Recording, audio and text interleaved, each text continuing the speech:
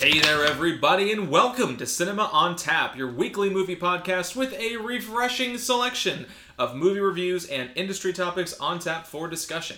As always, I am Scott Lentz, joined by my good friend and drinking buddy, Christian Ubius.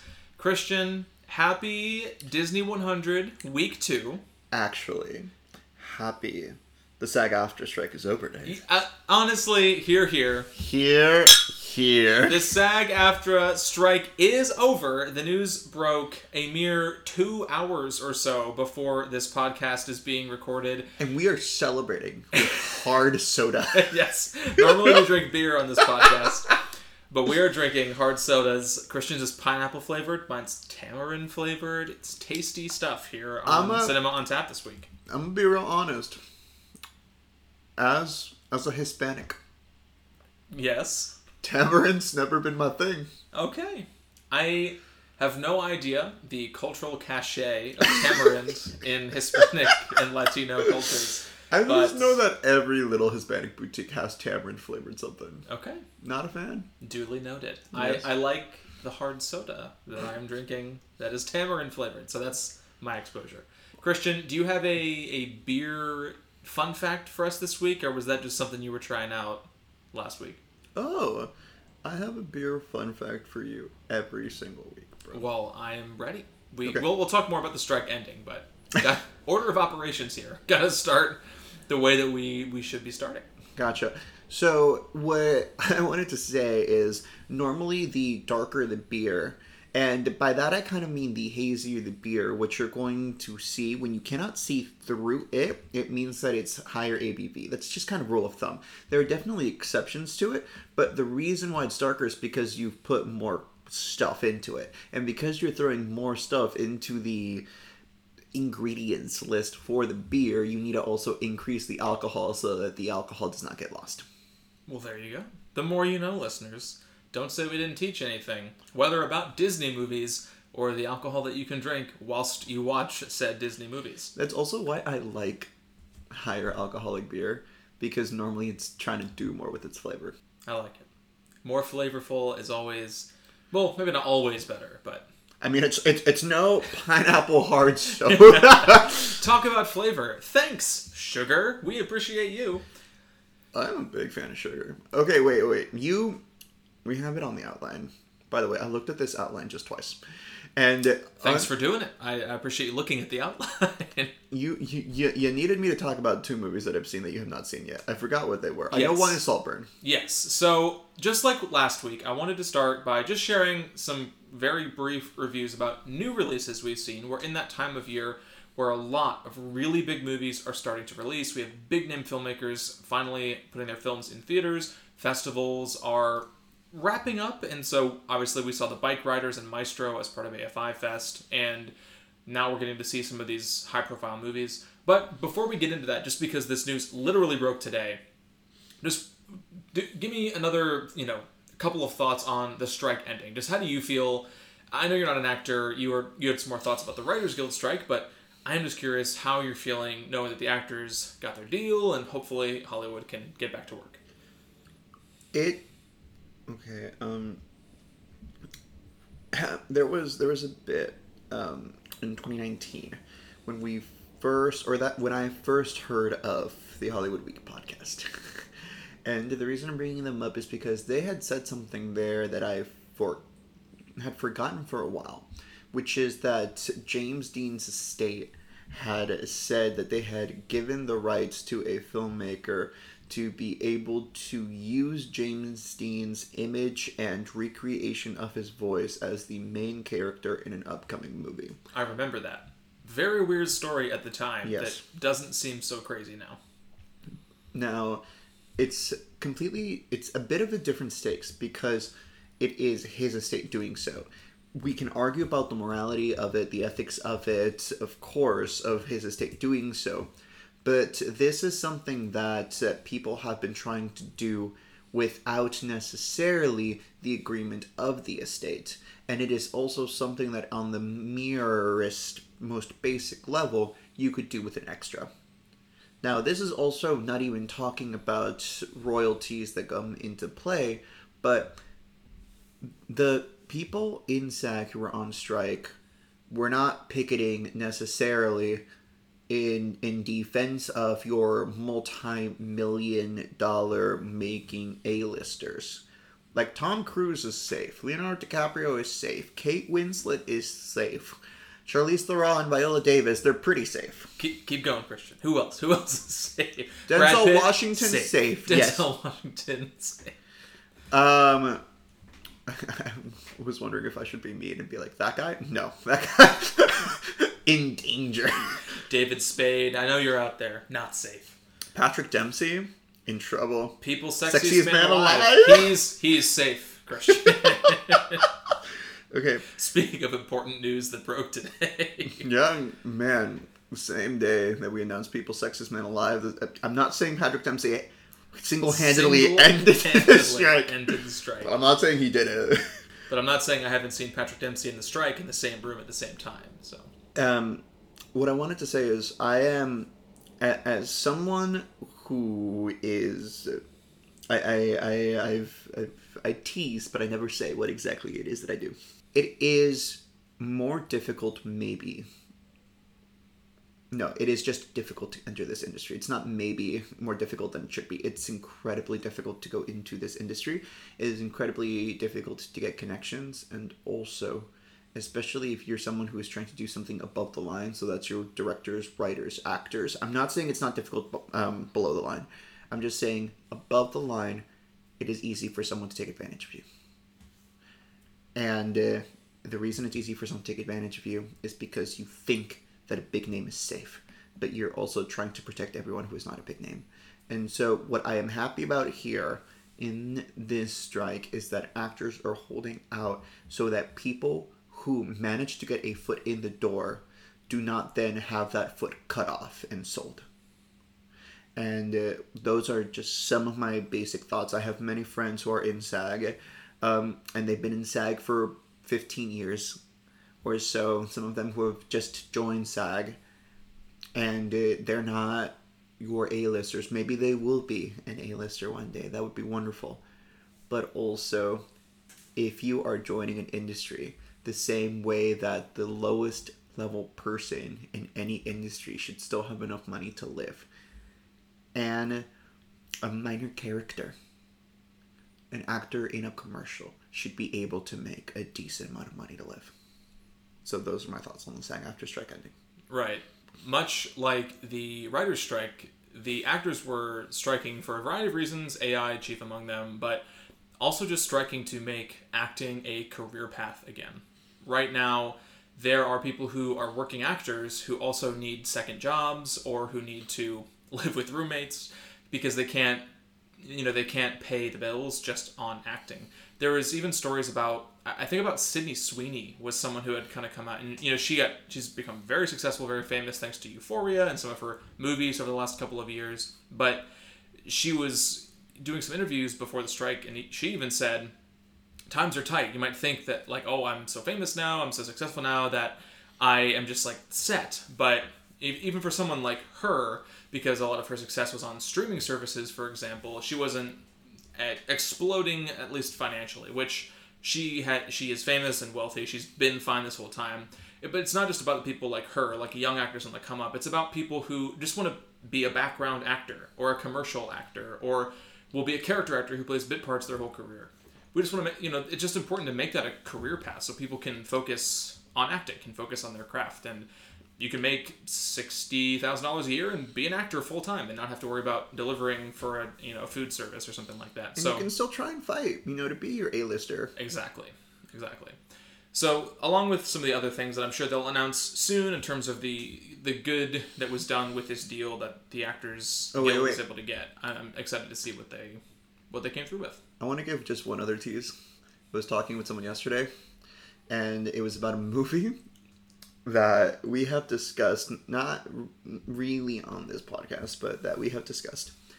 And I've said, knowing his proximity to the movie, I said, "Did you like it?" And he said, "No, I thought it was horrible." And I was like, okay, good, because I do too, but I'm scared to say that out loud in this environment.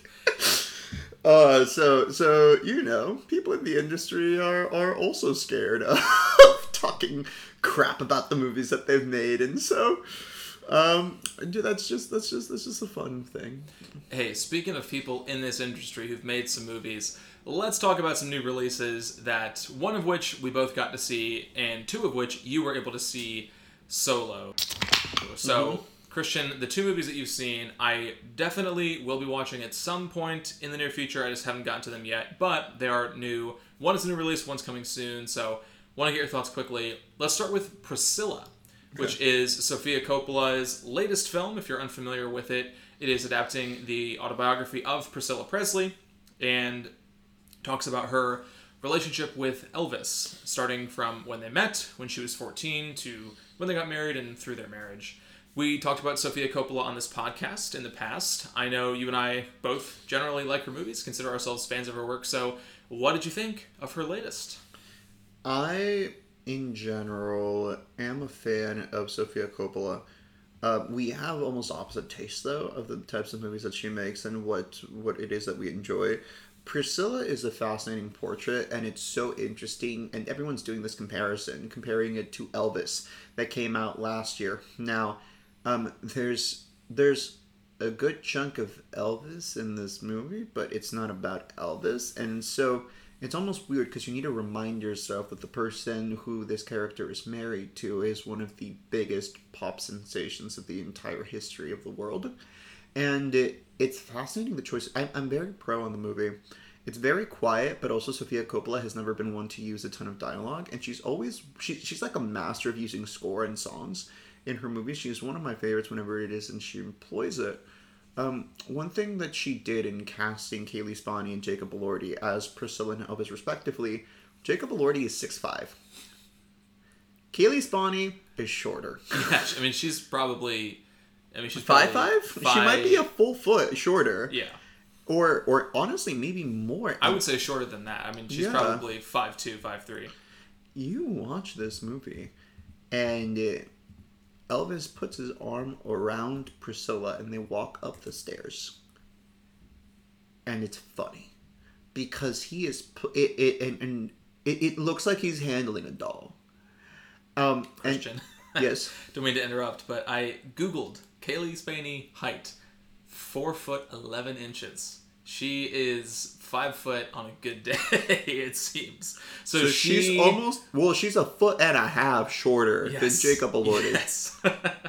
Damn. No, and it's not an indictment of Elvis. It's much more so... It does crack the Elvis persona, and the way in which it does it is so subtle and very poignant. You're going to love the movie. Like, it's That's exciting. It's one of the places where I know that our taste is going to converge. But Priscilla, Sofia Coppola, written and directed by her. Saltburn, Emerald Fennell. Speaking of Jacob Elordi, and speaking of Euphoria, a lot of people might know him from that. They might know him from The Kissing Booth, but he is entering a very new phase in his career where he is starting to appear in films with very big name filmmakers. He's not only appeared in Priscilla as Elvis Presley himself, now he's in Saltburn, Emerald Fennell's sophomore feature after Promising Young Women, but he was in Deep Water, which did not hit like a lot of people hoped it would, but was still a prestigious project to be attached to. I haven't even seen it. Have you seen it? Yes, I have. Did you like it? No, I did not. Okay, cool. Unfortunately. But it's been announced that he's going to be in Paul Schrader's next movie, so he's starting to work with some interesting filmmakers, Christian, and I'm curious for your thoughts on Saltburn, because I've seen some more divergent reactions to that one. A lot of people love it, like they love Promising Young Women. Some critics not afraid to come out and say it is not very good, or it's fun, but it's got nothing on the surface. It's effed up. The movie, this is one of the best reviews ever I read about it. This movie's for the sickos. This movie is for the sickos. It is sick. It is twisted. It's highly entertaining. Everyone is on the edge of their seat the entire time, not because there are high stakes necessarily, but because it's like disgusting, and it's the perverseness of humanity, and it's one of those where the script is not perfect to me, the script for Promising Young Woman, I think, was so beautifully constructed. Even the Hollywood ending at the end. You ended up respecting the Hollywood ending. I liked the movie. I didn't like the ending. The script is maybe underwritten in some parts, but then I think about it and I go, but this script and this directing has managed to elicit more emotions from me than most movies have this year. Like, I remember there was a specific part where I was like, oh, ew. That is, I love having that reaction to a movie. Normally I have it with like a David Cronenberg movie or a goopy horror movie, so curious to see how that comes into play during Saltburn. Oh, this is also, don't take your kids to this movie. Don't. Like, don't do that. It's rated R drama situation. It's not even that. It's like there's some nudity in just the weirdest way possible. And interesting. It's weird nudity. You're selling me on this movie, Christian. It's you know what? Recommend. Go for it. You're gonna have a good time. Or at least you're gonna have a time. How was our guy Jacob Elordi? And how was our true guy Barry Keoghan? Barry Keoghan is fantastic. Jacob Elordi is very much taking the supporting role in this. It's I don't know. I think that Jacob Elordi is doing a pretty good well of doing like faux but kind of true asshole. Barry Keoghan is... I mean, have you seen Euphoria?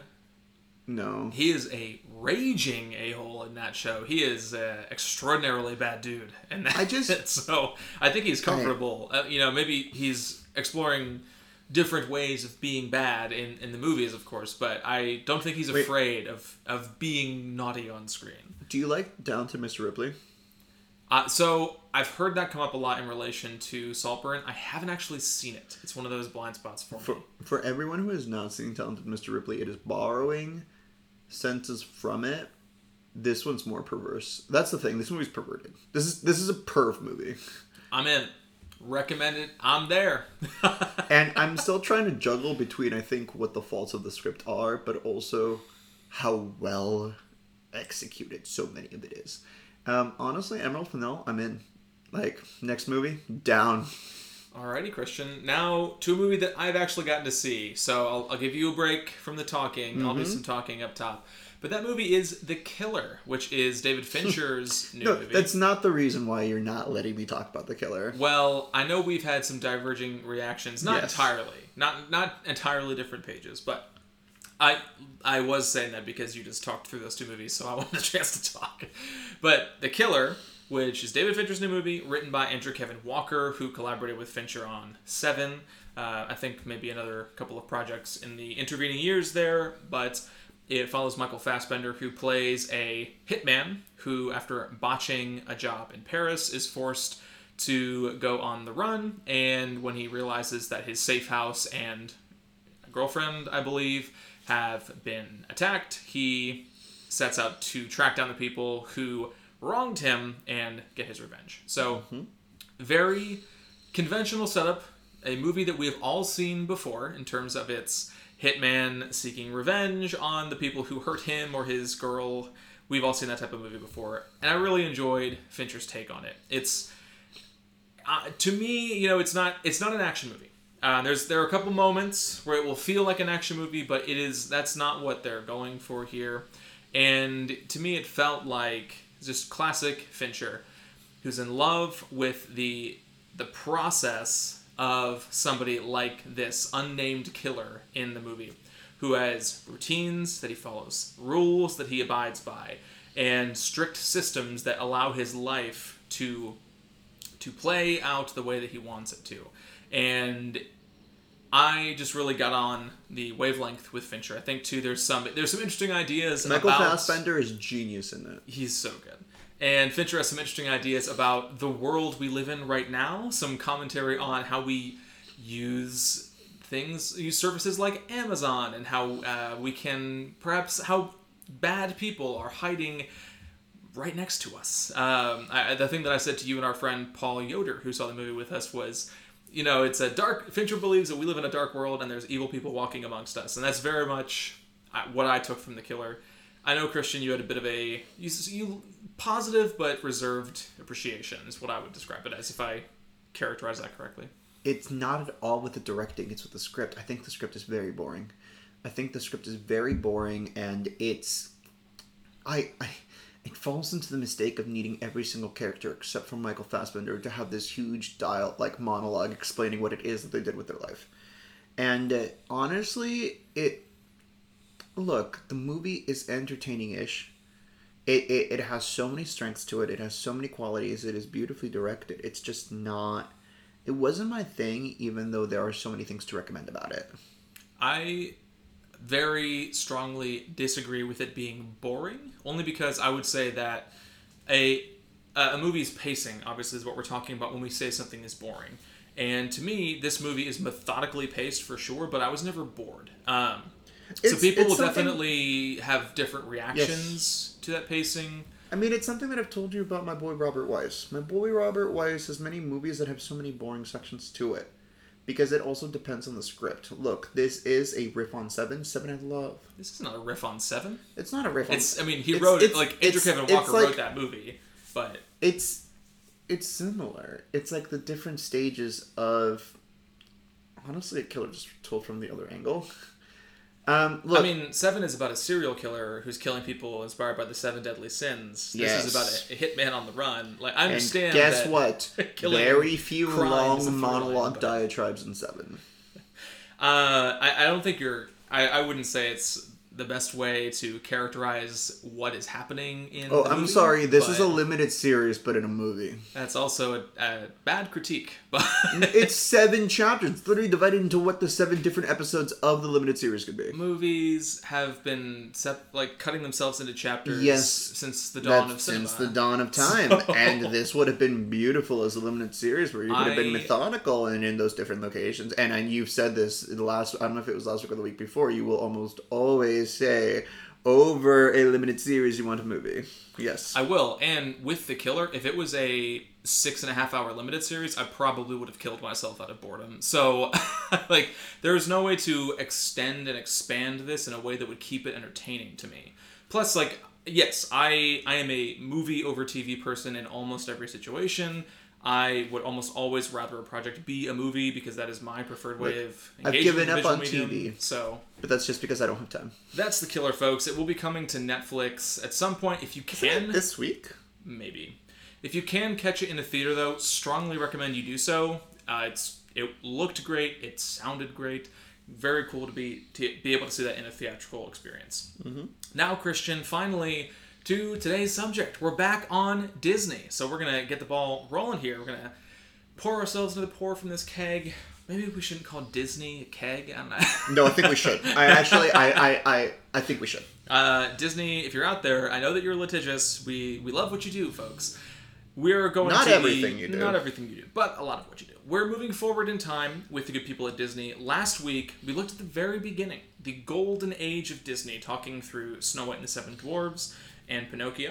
And this week, we'll be looking at the Silver Age of Disney. And funnily enough, the first film in that unofficial era, Cinderella, and the final film, which is The Jungle Book.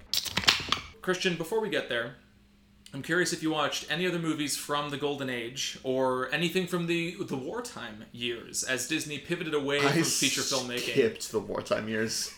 I 100% skipped the wartime years. I said no. If there are movies in that era where you will look them up and you will realize that you've never heard of it before, despite it being a Walt Disney production. They're package films. They're anthology movies, which are inexpensive to make, which they released because World War II had kind of diminished their ability to make feature-length animated movies and dedicate all of their time to it. Right. And Disney also got enlisted to literally make propaganda films, and for example, they made a short feature called Saludos Amigos, where Donald Duck learns about Latin America and South America and meets a Brazilian parrot named Jose Capioca. And yeah, and how'd it go? It is neat. That's how I would describe it.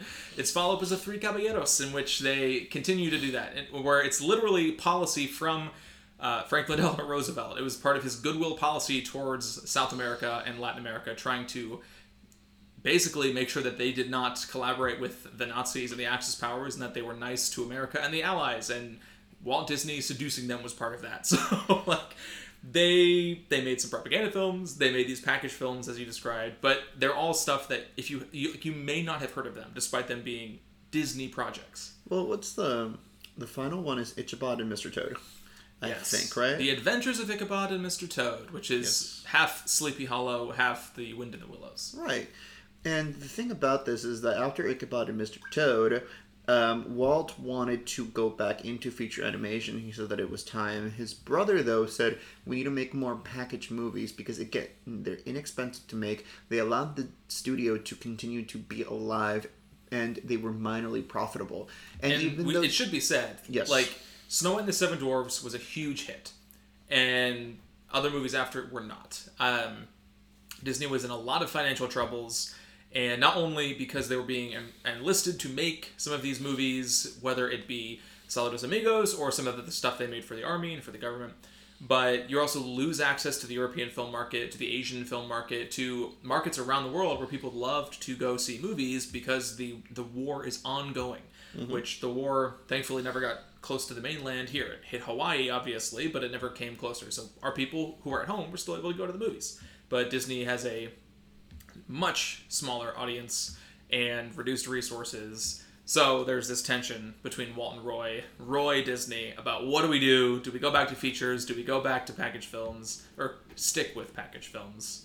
And lo and behold, they go back to features. And we got Cinderella. And people were comparing it. Apparently the phrase that was used a lot by critics at the time was their best since Snow White. Because That's on the poster, I'm pretty sure. They held up Snow White to be like the perfect perfect movie, the crowning achievement of what Disney could have done. And it's probably because it's the first American feature-length animated movie. The second one, I believe, was Sullivan's Travel from the Fleischer Brothers at RKO. And then the third one, of course, Pinocchio. And Cinderella basically saved the studio. They were $4 million in debt, and that's $4 million in 1950s dollars. But it was a huge success that brought Disney back from the brink and, of course, set them back on the path to making feature-length films, as they released far fewer package films since then than the wartime eras. Have they made a package movie since then? They have, Christian. Cinderella 2? No. Cinderella 2 is not a package film. It's an anthology film. Cinderella 2? Yes. The direct-to-video sequel? Yes. It's a collection of 4 different stories. Well, that doesn't technically count, because it was made by Disney Toons, I believe, and went direct-to-video. But no, the one package film I know they made is The Many Adventures of Winnie the Pooh, which came out in the 70s, and it was 3 pre-existing Winnie the Pooh shorts, plus 1 new one, that they compiled into one film. So what they did, and I'm not sure if this happened with one of the Aladdin or maybe Little Mermaid 2 or something, is Cinderella 2 is theoretically, and this isn't confirmed, came from episodes that were going to be created for a Cinderella TV show. And so I don't think it was for Aladdin. It might have been for Little Mermaid. Sometimes they would compile and re-release like the first 3 episodes that were supposed to be for a sequel, or that were supposed to be for a TV show, and put that into a movie instead.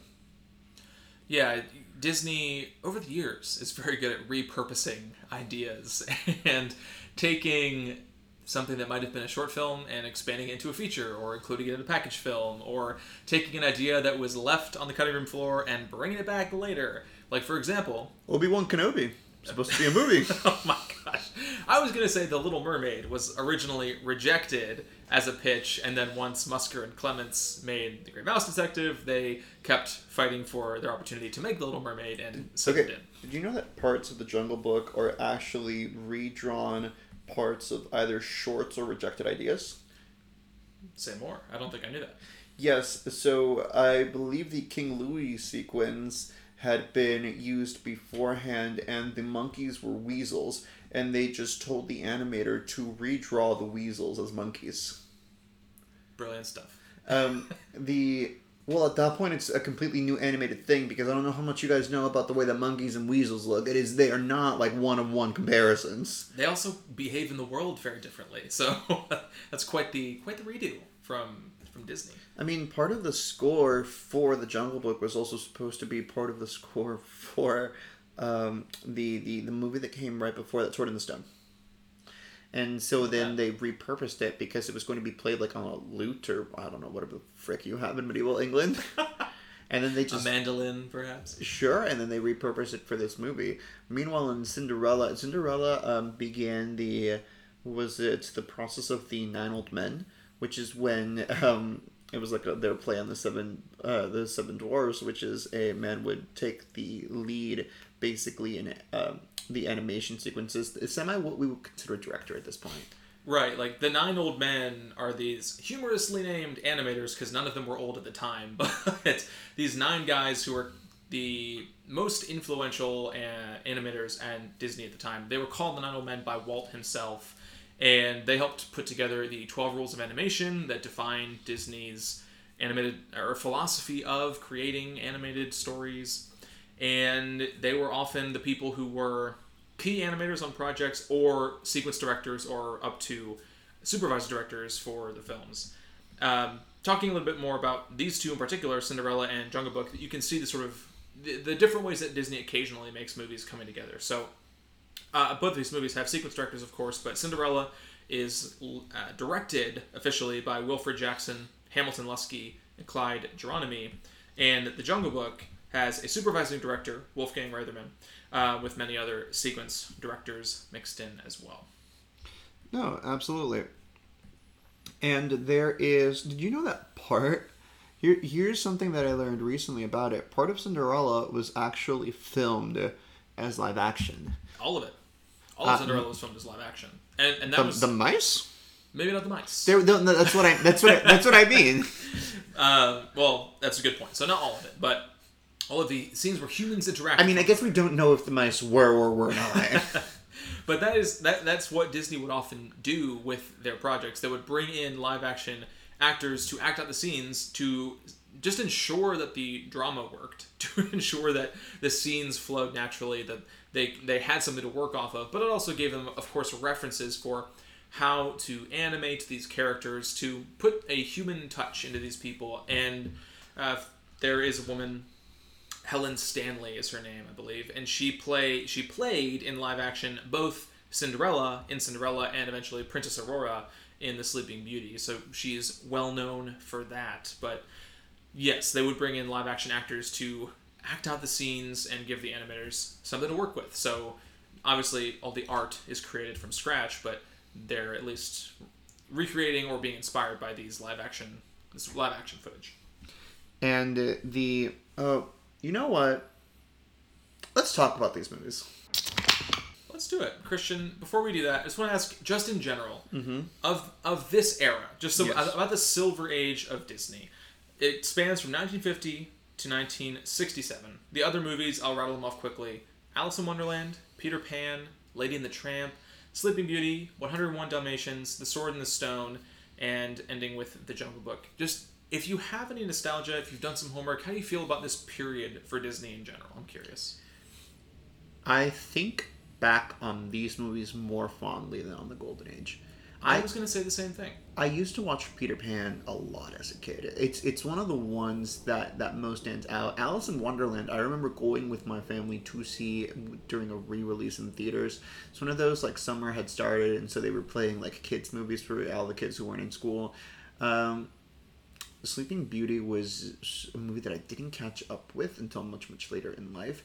Cinderella, of course, I remember seeing. I think I own the direct-to-video sequels, or my parents own them somewhere. It was one of those where you would just, like, grab everything that's in Disney on it. And 101 Dalmatians I have not seen in maybe 20 years. A lot of these movies, I'm with you, but, like, I haven't seen them in a very long time. Lady and the Tramp, Maddie and I saw at a Valentine's Day screening, actually, a few years ago. Before, it was pre-COVID, so it's been a while, but Disney owns a theater called the El Capitan Theater here, which is in Hollywood, and we went to see that for Valentine's Day, which is super cute. But other than that, haven't seen a lot of these movies. Super cute. It was, and haven't seen a lot of these movies in a long time, so I'm catching up with them now. And it's so fun to rewatch them and just find the moments from the movies that have lodged in my memory and that are somehow being unlodged by watching them. It's like a weird deja vu sensation where a lot of these movies are the ones that my siblings and I would rewatch over and over again when we were young. I forgot how much I knew Bare Necessities. I forgot how much I knew I Want to Be Like You. I had forgotten that King Louis is the one who sings I Want to Be Like You. I remember the live-action remake for The Jungle Book, which Never saw it. I really liked at the time. I'm curious to see how I would feel about it now, because I've had less and less positive reactions to those movies. But people were sad at the time because they cut that song. I don't think they do a ton of music in that movie, but they did cut I Want to Be Like You, which people were not happy with. But let's talk Cinderella and The Jungle Book now, Christian. Mm-hmm. My opening question to you. These two movies really make use of two templates that Disney used all the time. Number one, the princess film. Disney is famous for its princess movies and stories. Okay, but believe it or not, till the end of the Silver Age, the only princess films they have released are Snow White, Yep. Cinderella, Yep. and Sleeping Beauty. Yep. It's like, yes, during the Disney Renaissance we got way more of the Disney princesses, but they're making a lot of movies that are not princess movies at this time. Indeed they are. And many of those movies are about talking animals. So thank you for segueing right into The Jungle Book there. We have, of course, Bambi and Dumbo, which featured talking animals from the earlier Golden Age. Does Dumbo speak? Dumbo himself does not, but his best pal Timothy Q. Mouse is a chatterbox. And the crows speak. And the problematic crows also have a lot to say. But we also have movies like Lady and the Tramp and 101 Dalmatians and then The Jungle Book. So for these two templates, Christian, I'm curious, which of these movies did you like more, Cinderella or The Jungle Book? And do you feel like that falls in line with your appreciation for either princess movies or Disney's more talking animal style stuff? Because I'm curious if you have like a Disney subgenre that you like more, or if maybe it's the other way around, where, hey, I liked Cinderella more, but I lean towards the talking animals. Okay. There are not... Oh man, there's no way to say this correctly. Oh. Where is this going? I liked it... like it when, I realize that some of the movies I'm looking back at more fondly are the ones where, men are adults and have more to do than just they need to find a wife. And you don't really get a lot of those right now. So I realized that I was leaning more actually princess-y because there were dudes. Talking animals, it depends on whether or not I like the talking animals. Wait, I'm not sure if I'm entirely tracking with you here. Wait, why are you talking about the men in these movies? Like, because they're not. I realized that growing up, like I would enjoy rewatching Aladdin and Tarzan and Peter Pan. And Peter Pan, yes. I'm like, oh, this dude is doing something. Like, in that you're identifying more with the male characters, yes, as a little boy watching them, and now a grown-up man. It's funny, a lot of these movies actually don't pass... Well, one, yes, they're not passing the Bechdel test. But they're not passing the Bechdel test in reverse either. The men are only there to... What is it? They're only there to marry women. Yes, very similarly to Snow White. Yeah. The Prince Charming, right? In Cinderella, that's Prince Charming. Sure. He does not have a lot of screen time. And a lot of people talk about him, but he doesn't really get a ton to do himself. So and this was what you mean. This was just growing up. It's like, who can I relate to in these Disney movies? And I think the Disney Renaissance opened up for more possibilities. And I'm not talking for men. It's stupid. Men have gotten all the possibilities in the world. I'm saying their characters seem to be doing more. Talking animals, I think normally I would lean toward, except that I think sometimes their talking animals are stupid. And you tell them, Christian. Okay. But answer the question here: Cinderella or The Jungle Book? You know, The Jungle Book is a travesty. The Jungle Book sucks. Wow, Christian. The Jungle Book sucks. sucks. Coming in hot. The Jungle Cinderella. Book sucks. Okay, Cinderella is a masterpiece. Cinderella is a masterpiece. Wow, Christian coming in hot with the hot and the cold. Cinderella's a masterpiece, and the Jungle Book is a travesty. Put it on the poster, folks. Okay, do you agree? Not you wouldn't use the terms maybe as strongly as I would. However, do you agree that Cinderella is better? I do agree that Cinderella is better. I very much enjoyed Cinderella. I also liked the Jungle Book. I definitely preferred Cinderella, but the Jungle Book script makes no sense. Makes absolutely no sense. It is a hangout movie. It just wants you to hang out with its characters the entire time. I don't know why we're taking Mowgli to the Man Village. It's because I know that it's because of Shere Khan. So you do know why. You just said you know why. It's just that Shere Khan is one tiger. He doesn't even have, like, minions. He's an apex predator, Christian. He doesn't need minions. This was a pack of wolves. This was a pack of wolves that had raised Mowgli since he was a baby. And they go, no, we cannot stand up against this one tiger. Tigers are scary, dude. I mean, they'll kill you. Baloo's a bear. Yeah, but he's like... Baloo's a bear. He's like a lazy hippie bear. What's he gonna do?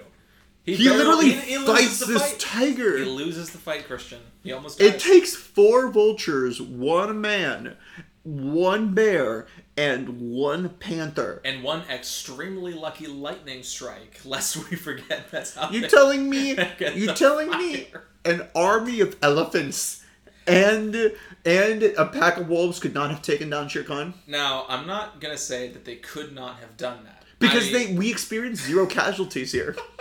In this children's film, we experienced 0 casualties. I'm stunned, Christian. How could Disney do this? I want bloody, violent death. Children must learn. Baloo should have died. Baloo was hit by a tiger so many times. Claude. Baloo should have died. Get out. Logically.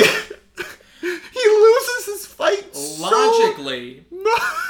We're talking about a movie with 7 dwarves who help a young lady dodge her mystical, magical, evil mother-in-law, a puppet who's brought to life by a fairy and gets a cricket to pal around with him and act as his conscience. Another movie where a young lady has attachments to animals and speaks to them and knits them or sews them clothing.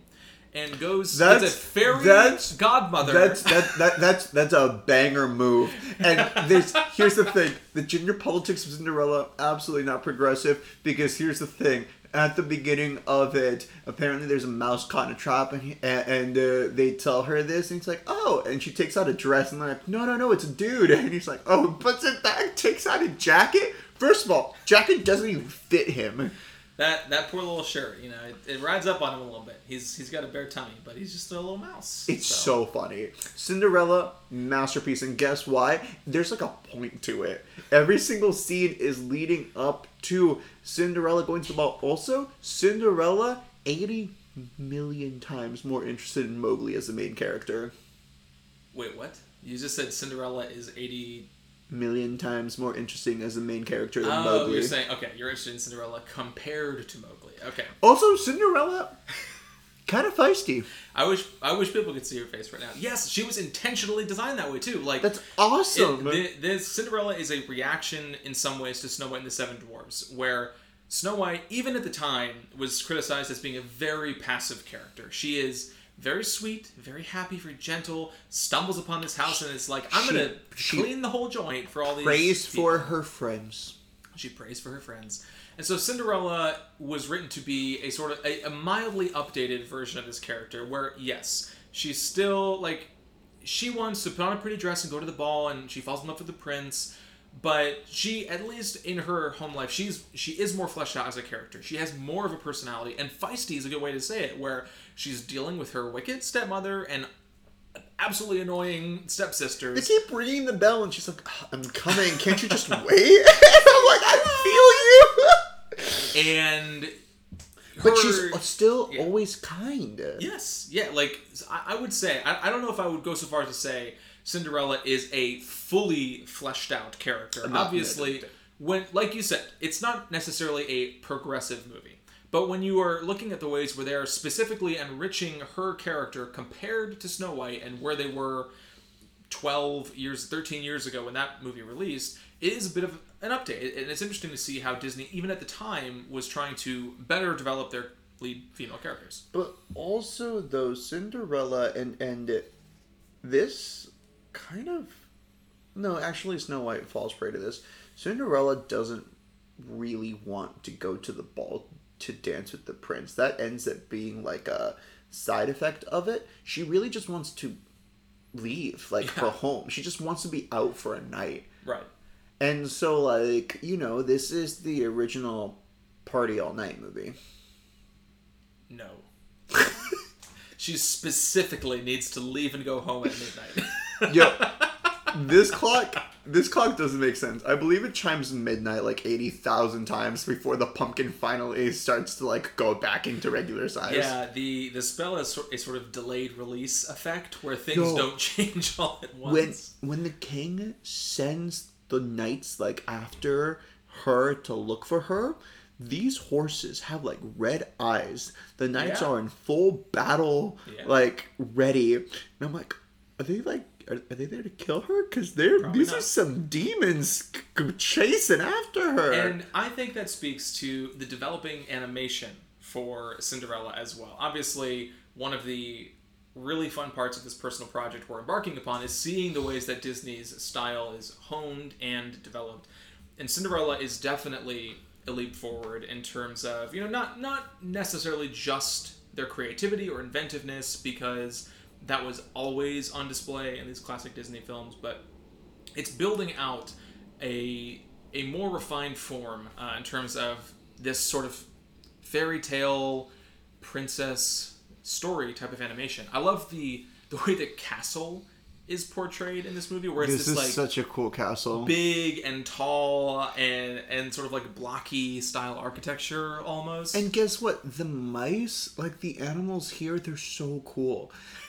These mice have such cool personalities to them, and all of them are. This is why I like this movie way more than I like Snow White, because honestly, yes, the animation of Snow White is still incredibly impressive, but there's character to the animals. The animals are showing and stuff. Speak this time, and they speak in the most unbelievably strange animal voice. What accents are these? I don't know, but I'm down. I suggested we do the whole podcast actually, in Jack and Gus' voice, but that probably would have been painful to listen to for our listeners.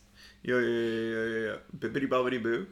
Still rocks. It's a great song. Still rocks. I had forgotten how the fairy godmother herself sort of just appears out of the blue, and Cinderella is she's just like, oh, hello, it's fairy godmother. She's confused at the beginning though. She's like, who the F are you? Yeah. Well, one thing that is funny about some of these Disney movies is because of their short runtime. Cinderella, not a 2-hour extravaganza. It is another 75 or 80 minute, or 74 according to Wikipedia, 74-minute runtime.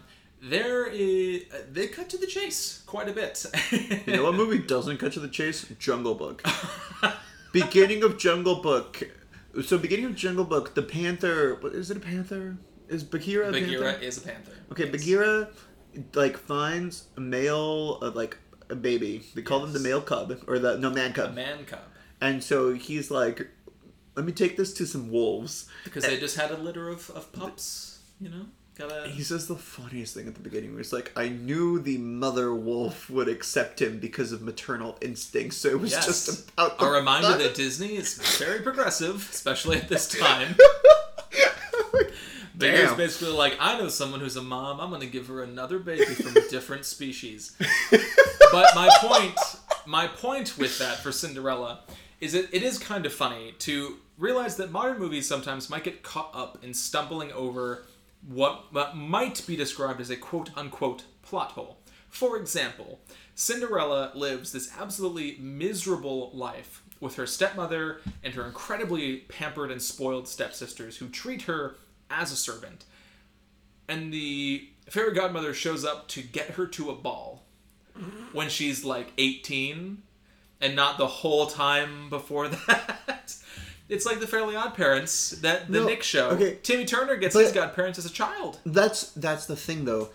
Her fairy godmother is there, and her fairy godmother is only there to save her for a night because they say that this is a dream and a dream can exist for a night. There you go. And let me tell you, I do not care about that. I'm saying that I think it makes sense. it's like it's the narrative economy of these Disney stories where they do not need to overly explain things, partially because of the budget. These movies were often short because of their budget. It was expensive to animate by hand, and you know who still animates by hand? Miyazaki. Yeah. He's a stud. He's a legend. He's a living legend. That's Hayao Miyazaki. Back to Cinderella. Okay. Yes. Now, another reason why I prefer Cinderella to Jungle Book. Jungle Book's colors are so muted. They're so droll. And I don't think that needed to be the choice to be made for this jungle. Because you can have vibrant greens. Vibrant... believe it or not, more vibrant grays to make this livelier, or even like more luscious black for Bagheera. Yeah, they this is do not have that. Maybe a good point to talk about the literal process of animation, because that changed for Disney in the Silver Era, where they start using a process called xerography, yes. which is like similar to Xerox, if people know that, where it enables the animators to copy the characters onto the background, or like the cell is what it's called, the animation, which allows them to speed up the process, but it also gives characters more clearly defined outlines and can sometimes seem shaggy or cheaper depending on how the animation is employed. And I will say, 101 Dalmatians, much more richly colored than the Jungle Book. And there are times, and that also was using xerography. And there are times in the Jungle Book, like the opening, for example, where they're doing the credits and they're slowly drifting through some of the different backdrops in the jungle. The background art is still beautiful. The artists working at Disney, masters of their craft in terms of creating these environments and setting up their world in beautiful ways. But I do know what you mean, where some of the colors certainly are a little more muted, whereas in Cinderella, they are much richer. 100%. And look, Jungle Book also probably suffered from the fact that Disney died, I believe, 10 months before this. This is the last film produced by Walt Disney. No, but I think he died before the movie came out. Check me on that. He died on my birthday in 1967. And this movie came out in October. So I believe it came out right before he died. Okay. So you have an ailing Disney. Oh, Christian, you were right. He died my birthday in 1966. So Gotcha. This movie is the last one he produced. It was released posthumously. Yes. So 10 months before this movie, Disney is dead. And Walt Disney is the Kevin Feige is the best way to do this. He does not direct, he does not write, but these are Walt Disney productions. He is overseeing who should be in charge of the script, who should be the lead animators, how to go about retelling, what stories should be readapted. And Kevin Feige is honestly a perfect example, or modern day comp for him. With your tour de force dead, and the company bears his name, it does kind of probably say, this is our next movie. What were his intentions? How can we replenish? Because he has brought this company so much success over the years. I mean, to that point, obviously the movie was finished after he died, but it was in production for a long time. He was the one who acquired the rights to the Rudyard Kipling stories and helped define the story early on. So I don't know how much of it was necessarily a reaction to his death, because it was in production when he died. And I will say, Christian, from what I've read a couple of articles doing a Disney animation ranked, kind of stacking them up 59-1. I've looked at how movies are rated by our fellow Letterboxd users, kind of just getting a sense of where these movies sit in the larger canon and how people feel about them. Your take about The Jungle Book being a travesty, to use your word, is uncommon, I will say. The Jungle Book tends to rank more highly, at least when I'm reading through these lists that outlets will put out with a few of their writers teaming up to do a big project like this. I tend to see the Jungle Book actually in the top half, let alone near the bottom. I think I do not. I think this movie is boring. Here's the thing. Do you understand why I think this movie is boring? I mean, sure, but also it is using this similar Disney narrative style where it's more... It's not. It's got these sequences, it's more of a vignette all along getting Mowgli out of the jungle and to the man village. And he meets different animals and learns different lessons along the way. And to me, like, the story, whatever you want to call it, is extremely straightforward. And it's perfectly suited to a less than 80-minute Disney movie. What is it that Mowgli is supposed to learn? Is Mowgli supposed to learn that he should want to be a human? It's entirely unclear. Even, like, look, maybe this is similar to Pinocchio, I'm not sure. The purpose of Pinocchio is for him to learn that there's good, there's bad, and he should be able to choose between the two of them, and he should be able to choose so while being selfless. In fact, that's the entire, like not verbatim, but basically what the Blue Fairy says to him. Right. Is it honest? It's honest, something, and good. I forget the third adjective. What is Mowgli supposed to learn? Because by the end, the only thing that convinces him to go in there is that he ends up having a crush on one of the girls there. It's classic. I mean, I think it's just a story of growing up, where Mowgli wants to live in the jungle. He wants to stay in the jungle and stay with these animals, and specifically, meeting Baloo is the biggest problem for him, because Baloo is a great character. He's one of my favorite Disney characters so far, and his lackadaisical approach to life. That's what the bare necessities is all about. He and Mowgli are eating fruit and scratch their backs on trees. Prior to this, Mowgli has to learn Disney to grow has up. already made a movie about that topic. So? Peter Pan, So which what? is better. So what? So what? That Peter Pan is better? Pinocchio is... No. So what? They made a movie about the topic. Disney's made a bunch of Christmas movies. Disney's made a bunch of movies about people growing up and learning responsibility. It's not that you can't make another movie about growing up. It's that if you have already made this movie that tackles it in a better way, why is it that you took such a downturn in this movie? When's the last time you watched Peter Pan? Ooh, that's rough. Like 15 years ago, probably. I watched it last night. Jungle Book is a better movie. Fine. Okay, look. Both the movies are racist. Peter Pan is viciously racist, unfortunately. I can like take that in context and stride to a degree, but both the movies are racist. Let's think. Jungle Book is less racist, which is a shame. You have to compare the racism of two things. The thing is, like, even now, 15 years later, is it an alligator or a crocodile? It's a crocodile. The crocodile's like that's still in my mind. The picture of the four kids and Peter Pan on the clock sitting on top of it is still in my mind. Like all of this is coming from memory. Tinkerbell going and sprinkling the dust on them and then leaving their head, then leaving it for the first time. That's still there. The mermaids and like the little cave and everything. And all of these are, I think, moments that are more iconic. Well, again, this is going off the cuff. Then I Want to Be Like You or Bare Necessities. Look, I Want to Be Like You and Bare Necessities are bangers. Absolute bangers. Those are 10 out of 10 moments in not a 10 out of 10 movie. Which is also, I'll say this on Jungle Book's behalf, but again, travesty of a movie. The only real song that comes to me from Cinderella is Bippity Boppity Boo. Right. There's a couple more. Mama, bippity boppity boo. And I don't even know what any of those are. Yeah, like Bippity Boppity Boo got nominated for an Oscar that year. Did it win it? It did not win, but it was nominated. Cinderella also got the best scoring of a musical picture, which Disney movies often receive nominations for, as well as best sound recording. But Bippity Boppity Boo became an iconic Disney song, and there's a lot from Cinderella that became an iconic part of the Disney brand. Cinderella's costume herself, people laugh because they think of Cinderella in her blue dress, when in the movie it is a white dress. Mm-hmm. And there's a sort of Mandela effect thing that happens when people try to think about it, because in the ensuing years, in real life, the Cinderella often wears the blue dress costume. So her castle is the Disney World castle. That is the Sleeping Beauty castle. Nope, that's Disneyland. Oh. There you go.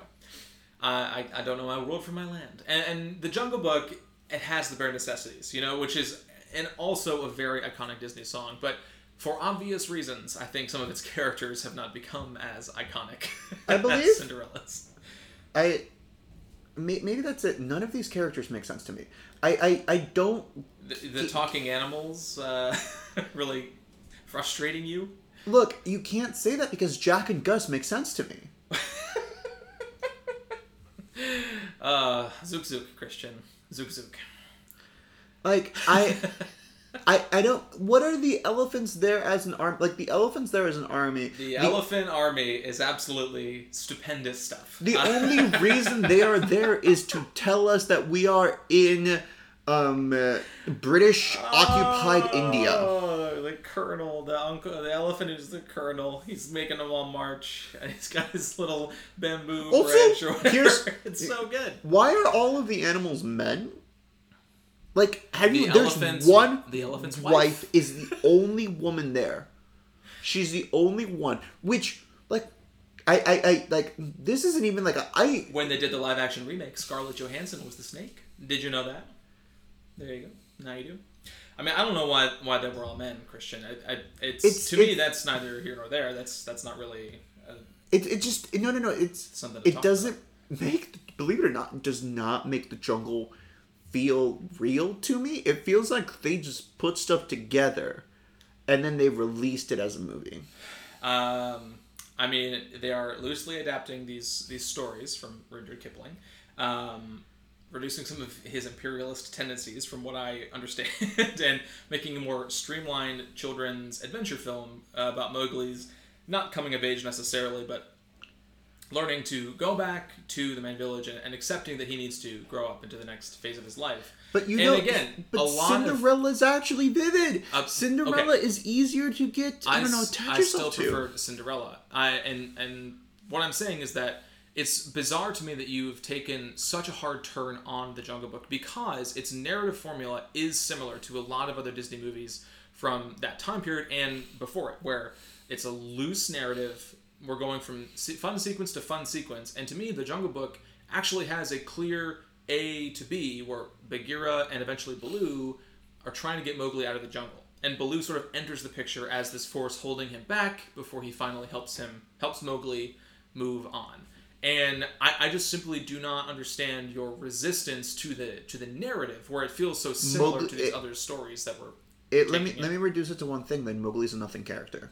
Mowgli is a character who is there for other people to put their ideas into as to what he should do onto him, and he doesn't even grow up by the end of the movie.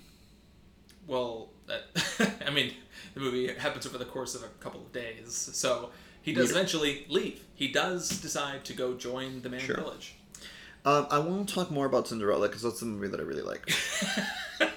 There is a scene in Cinderella, so they give her a lot of chores to do, and that is when the princess made his edict that every eligible maiden in the land should come to his castle for a ball. Left behind that gosh darn glass slipper that for whatever reason was not impacted by the magic spell.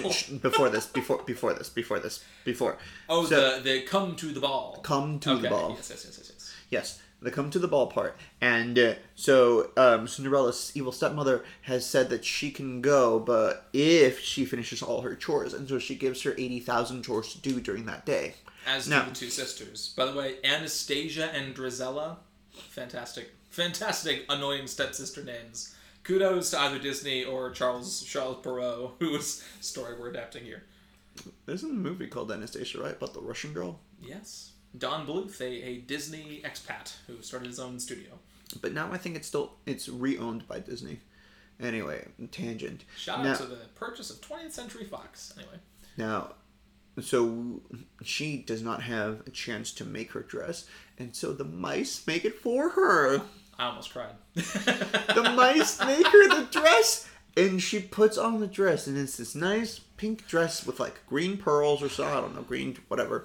And she goes down the stairs, and she's going to go into it. But then, what they had done, the mice had used the discarded, like, scarves and jewelry that the sisters had done. So the sisters like, oh, you thief, even though they had clearly trashed those things. Yes. And the scene is like a horror movie. Like, they go and they rip her dress to shreds. Yeah, it's all done with these close-ups on them, and the normal backgrounds are replaced by Darkness, bright flashing colors or darkness. Yeah, and it's terrifying.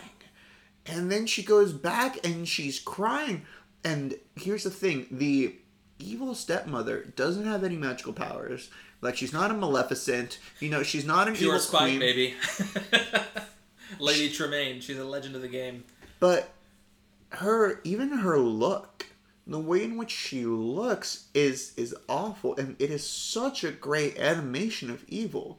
And it's also nice that it is right after this horrifying scene where Cinderella had done all that she could possibly do. That is when the fairy godmother comes, which is such a great part of the story of the script. Yeah, like I said earlier, you know, the fairy godmother just deciding this is the time to show up, like, I think that would be wrongly cast as a plot hole, so to speak, today, because it totally works in context of the story. And it's a delightful performance from Verna Felton, who's the voice actor for the fairy godmother, who did voices in a ton of Disney movies at the time, and she's just delightful as a voice actress. Lady Tremaine, voice performed by Eleanor Audley, who would also return to Disney a few years later to play Maleficent in Sleeping Beauty. So she gets... Have you rewatched Sleeping Beauty? I have rewatched Sleeping Beauty. Okay. I rewatched it, and I'm actually gonna say my thoughts. Okay. Colors are beautiful. Sleeping Beauty might be one of the most beautiful movies ever made. I'm just going to put that out there. But yeah, two absolutely iconic performances from Eleanor Audley. She is... And the best part about Lady Tremaine, she's not... The character of Cinderella is better than the character of Briar Rose. Yes, she is. But the best part about Lady Tremaine is, you know, she, like you said, no magic powers, and she is just... I'm sorry, Aurora. Right. And Lady Tremaine is just this, like, purely spiteful woman who wants to preference her own daughters over her stepdaughter. Okay. And the way that she is played is, like, it's just so satisfyingly evil, and I so appreciate the performance. At the end, near the end of the movie, when, you know, she's done the thing where she leaves the glass slipper, and they are going through the land trying to find every single maiden in order to try that glass slipper onto every single foot. And then they get to Cinderella's house, and they tried on Drizella and Anastasia. By the way, Anastasia and Drizella, fat feet losers. They got big old feet. They're trying to fit them on these tiny glass slippers, which, again, we're thinking about the beauty standards that Disney is reinforcing for their female characters at the time. Disney's not progressive, folks. Yeah, they're fat-footed losers. And if you are a listener of this podcast and you have a fat foot, good for you. Now, and so we... Yeah, careful, Christian. We're gonna lose part of our listener base here. I don't know. Percentage of listeners with skinny feet. Percentage of listeners. I don't know if they provide those analytics to us, but yes, Lady Tremaine on some A+ S tier evil. And so they Cinderella. She locks Cinderella in, like, the tower. Cinderella. The mice managed to steal the key and go back to her, and they managed to take her to save her, and she goes down. And by the time she's gotten down, the dude, the king helper dude, sir, whatever, the Grand Duke bitch, he's there, and he's tried the glass slipper on the girls, doesn't fit, and so Cinderella finally comes down, and Lady Tremaine, out of her spite, trips the dude's, like, footman, so that the glass slipper breaks, and guess what Cinderella does in, like, the best one in the film? She's like, if it helps, I have the other slipper! Like, you can, it's just like a mic drop moment. it's so good. You can hear the crowd of people being like, oh! With Cinderella pulling out the other slipper. Incredible stuff. She's so well written. She has personality. Oh my goodness, she has personality. And she's always kind when you see her. And she's one of those people where it's like, look, I'm here and I do my job, but there's got to be something better out there. And that is such a relatable topic, such a relatable concept that her character holds up the entire time through. And also, the fact that she doesn't really care about being with the prince, I think also helps, because at the end, her actually getting with the prince was more like a nice bonus. It's funny because she dances with him at this ball and somehow has no idea that he's the prince. Which, the most unbelievable part about this movie that includes talking animals and a fairy godmother is that the prince and Cinderella dance for God knows how long. She does not show up to the ball at 11:59. They're dancing for hours, and he doesn't ask her name? Like, come on, man. You're going to be running this kingdom soon? You can't remember someone's name? It's as bad as going on a first date with a girl and taking her to see a movie. What? It's a phenomenal first date, Christian. We support Scott. We support people going to movies on dates. No.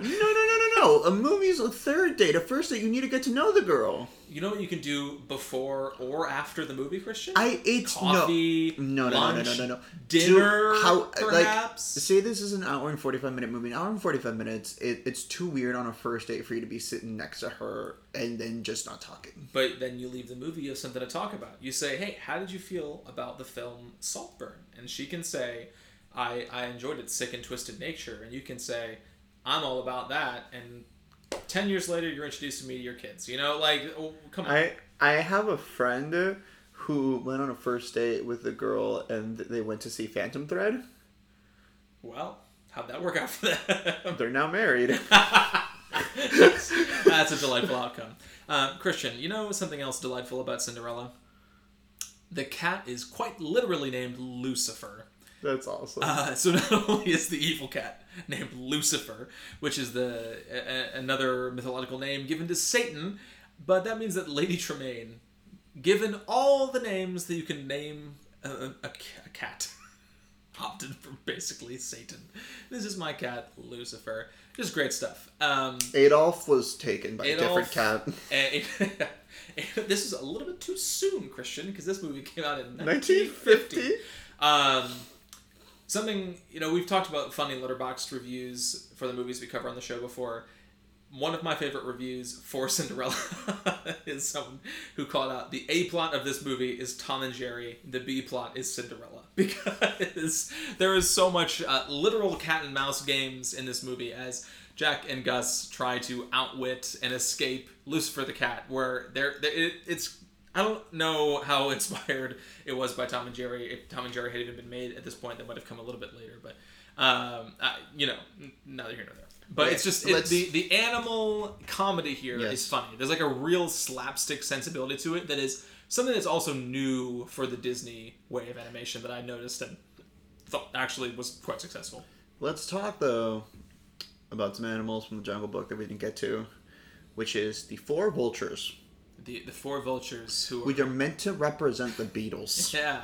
Because they had asked the Beatles to voice characters in the Jungle Book. And John Lennon, specifically John, said, no, I think that would be kind of lame. And so we have four vultures who still speak and have hair that is drawn to look like a boy band. It's great stuff. Those guys have no spine. They ditched Mowgli the first sign of Shere Khan. Shame.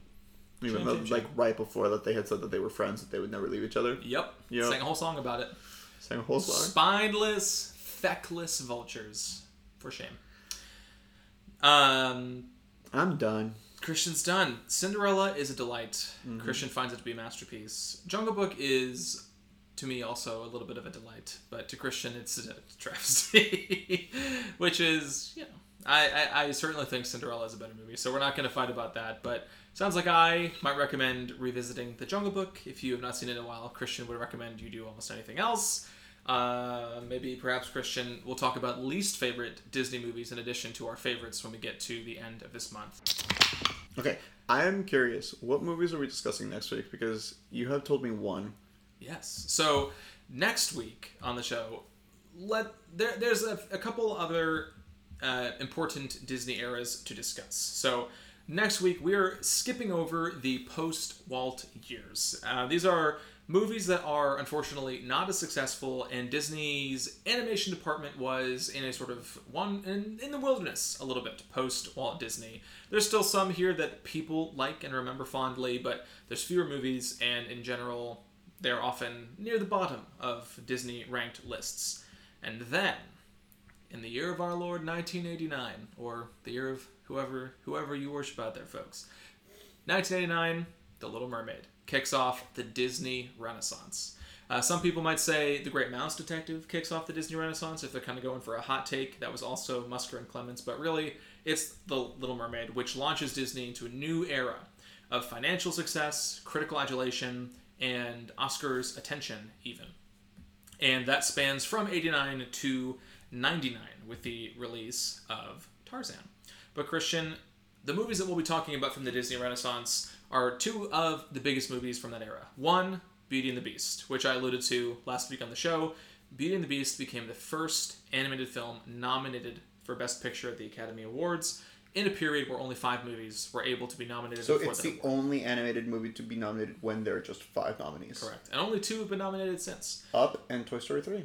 Shout out to Disney and their acquisition of Pixar.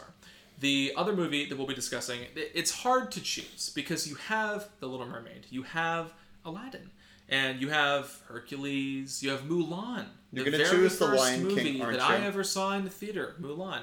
But yeah, of course, I'm choosing The Lion King. The Lion King, when you look back, is a movie that I think is one of the most popular from the Disney Renaissance. All of these movies are popular, but The Lion King is a little bit on a little bit of a different level. One of the highest grossing Disney animated movies that's ever been released. Correct. So definitely going to be talking about Beauty and the Beast and The Lion King. Speaking about talking animals and speaking about princesses, and now we get to incorporate a whole new category of talking furniture and each home accoutrements. Each week we've done a princess and talking animals. Well, yes. I guess Pinocchio himself is not an animal necessarily. But Jiminy Cricket and the foxes. Jiminy Cricket and then the fox. And now we'll get to look at The Lion King, which is replete with talking animals. And remember when they made the live-action Lion King? Yes. I do remember that. I remember not hating that movie. And then it made a disturbing amount of money. And Disney kept making their shameful live-action reboots. Beauty and the Beast has also received a live-action remake. That was the first movie I saw and cried at in a movie theater. So that's a great shame that I have to live with. But we're going to be talking about the original. So folks, catch up with Beauty and the Beast, catch up with The Lion King, keep that Disney Plus subscription rolling for at least another couple weeks, and join us next week as we talk about the Disney Renaissance, one of the biggest and most successful eras in Disney animation history, one that redefined their reputation in the modern world. In the popular mindset? What's that phrase? What am I forgetting? Bro, you're on your own. I'm left adrift here. Christian won't help me, but that's okay, folks, because he's got my back otherwise. And that is our show. So, of course, if you're still listening to us ramble on about these Disney movies and talk about our favorite Beatles-inspired vultures, we greatly, sincerely appreciate your support of the show. And there are a few things that you can do to continue to support the show. Number one, of course, if you can, subscribe wherever you get your podcasts and leave us a rating or a review if applicable. Helps us grow on those platforms, and it always means a lot to see new 5-star ratings come in, to see new reviews come in as well. They can give us just some nice things, which we appreciate that, folks. You know, you don't have to go out of your way to do that, and when you do, it puts a smile on our face and it warms our heart. So, again, feel free to subscribe, rate, review, all that fun stuff. You can also follow or send us an email. Excuse me, I'm trying to pull up the inbox right now, which is why my train of thought was a little distracted. You can send us an email to cinemaontappodcast@gmail.com. We're talking Disney. I know some of you out there have seen Disney movies. Would love to get your thoughts on the Disney movies we're talking about, the Disney movies we're not, and as we especially get into our top 5 Disney movies in a couple weeks here, would love to know your lists, or even just your favorite Disney movie. You don't need to send all 5. We'd love to get some listener feedback for that episode. So again, that's cinemaontappodcast@gmail.com. You can also follow myself and the show on Twitter, Christian on Instagram, and the both of us on Letterboxd, where we are regularly rating and reviewing the things that we are watching. I am feverishly uploading reviews of Disney movies to Letterboxd, trying to keep up and cross off as many as I can before we get to our top 5 list later on this month. Christian, are you watching any non-Disney stuff, or where are you at with the the homework versus other options? Other options have been watching new releases. I think for some reason, I'm going to see Violent Night next week with a Q&A with John Woo. I'm excited for you. I hope good things for that movie. I've got a John Woo movie out actually right now from the Great Cinephile, the last video rental store here in LA. So looking forward to watching that.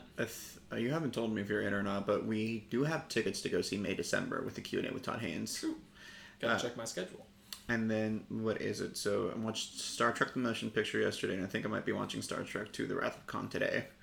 So, we're all over the place, but we've done a good chunk of Disney homework, like Bambi, Sleeping Beauty, and trying to dig actually more into the Renaissance, because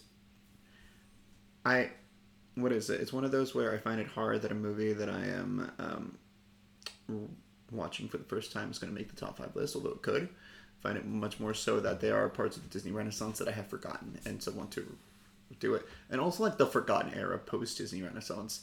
Everything from Sinbad to Treasure Planet. Not Sinbad. That's DreamWorks. Atlantis? Atlantis the Lost Empire. That's Disney, baby. Yes. Atlantis, Treasure Planet, The Emperor's New Groove. Just a string of box office misses, but for movies that are pretty awesome. Movies that are beloved, but not always successful at the box office. Also, all 3 of them are really similar. The Emperor's New Groove, no. Not Emperor's New Groove. Treasure Planet and Atlantis. Treasure Planet and Atlantis, yeah. So science fiction-y Disney stories. I mean, Lilo and Stitch is technically part of this era, another science fiction-y story. So, we'll maybe chat about some of those movies. Well, Lilo and Stitch is getting a live action. Indeed it is. So they're dropping like flies, Christian. The ones that don't have a live action remake at this point. I mean, it's being directed by the guy who made Marcella Shovel Shoes on, so... Which... I hate this trend. Barry Jenkins is directing a Mufasa movie. Who was asking for the Mufasa movie? Why are we forcing Barry Jenkins to make a Mufasa movie? Why can't Barry Jenkins make another beautiful, luscious, thoughtful, heart-rending, real-life story? But no, we have to have him go play with CGI lions because that's how directors have to live in today's day and age. Okay. Look. Cinderella by Kenneth Branagh is not bad. I actually haven't seen that one. I would like to. I'd like to see it. I know it has its fans. But it's when they thought, wouldn't this be cool to do, and not, let's do this as our sole way of making money. Yes. Well, we'll be talking Disney for the next few weeks here, folks, so we hope that you join us again. Until next time, this has been Cinema on Tap. Thanks for listening.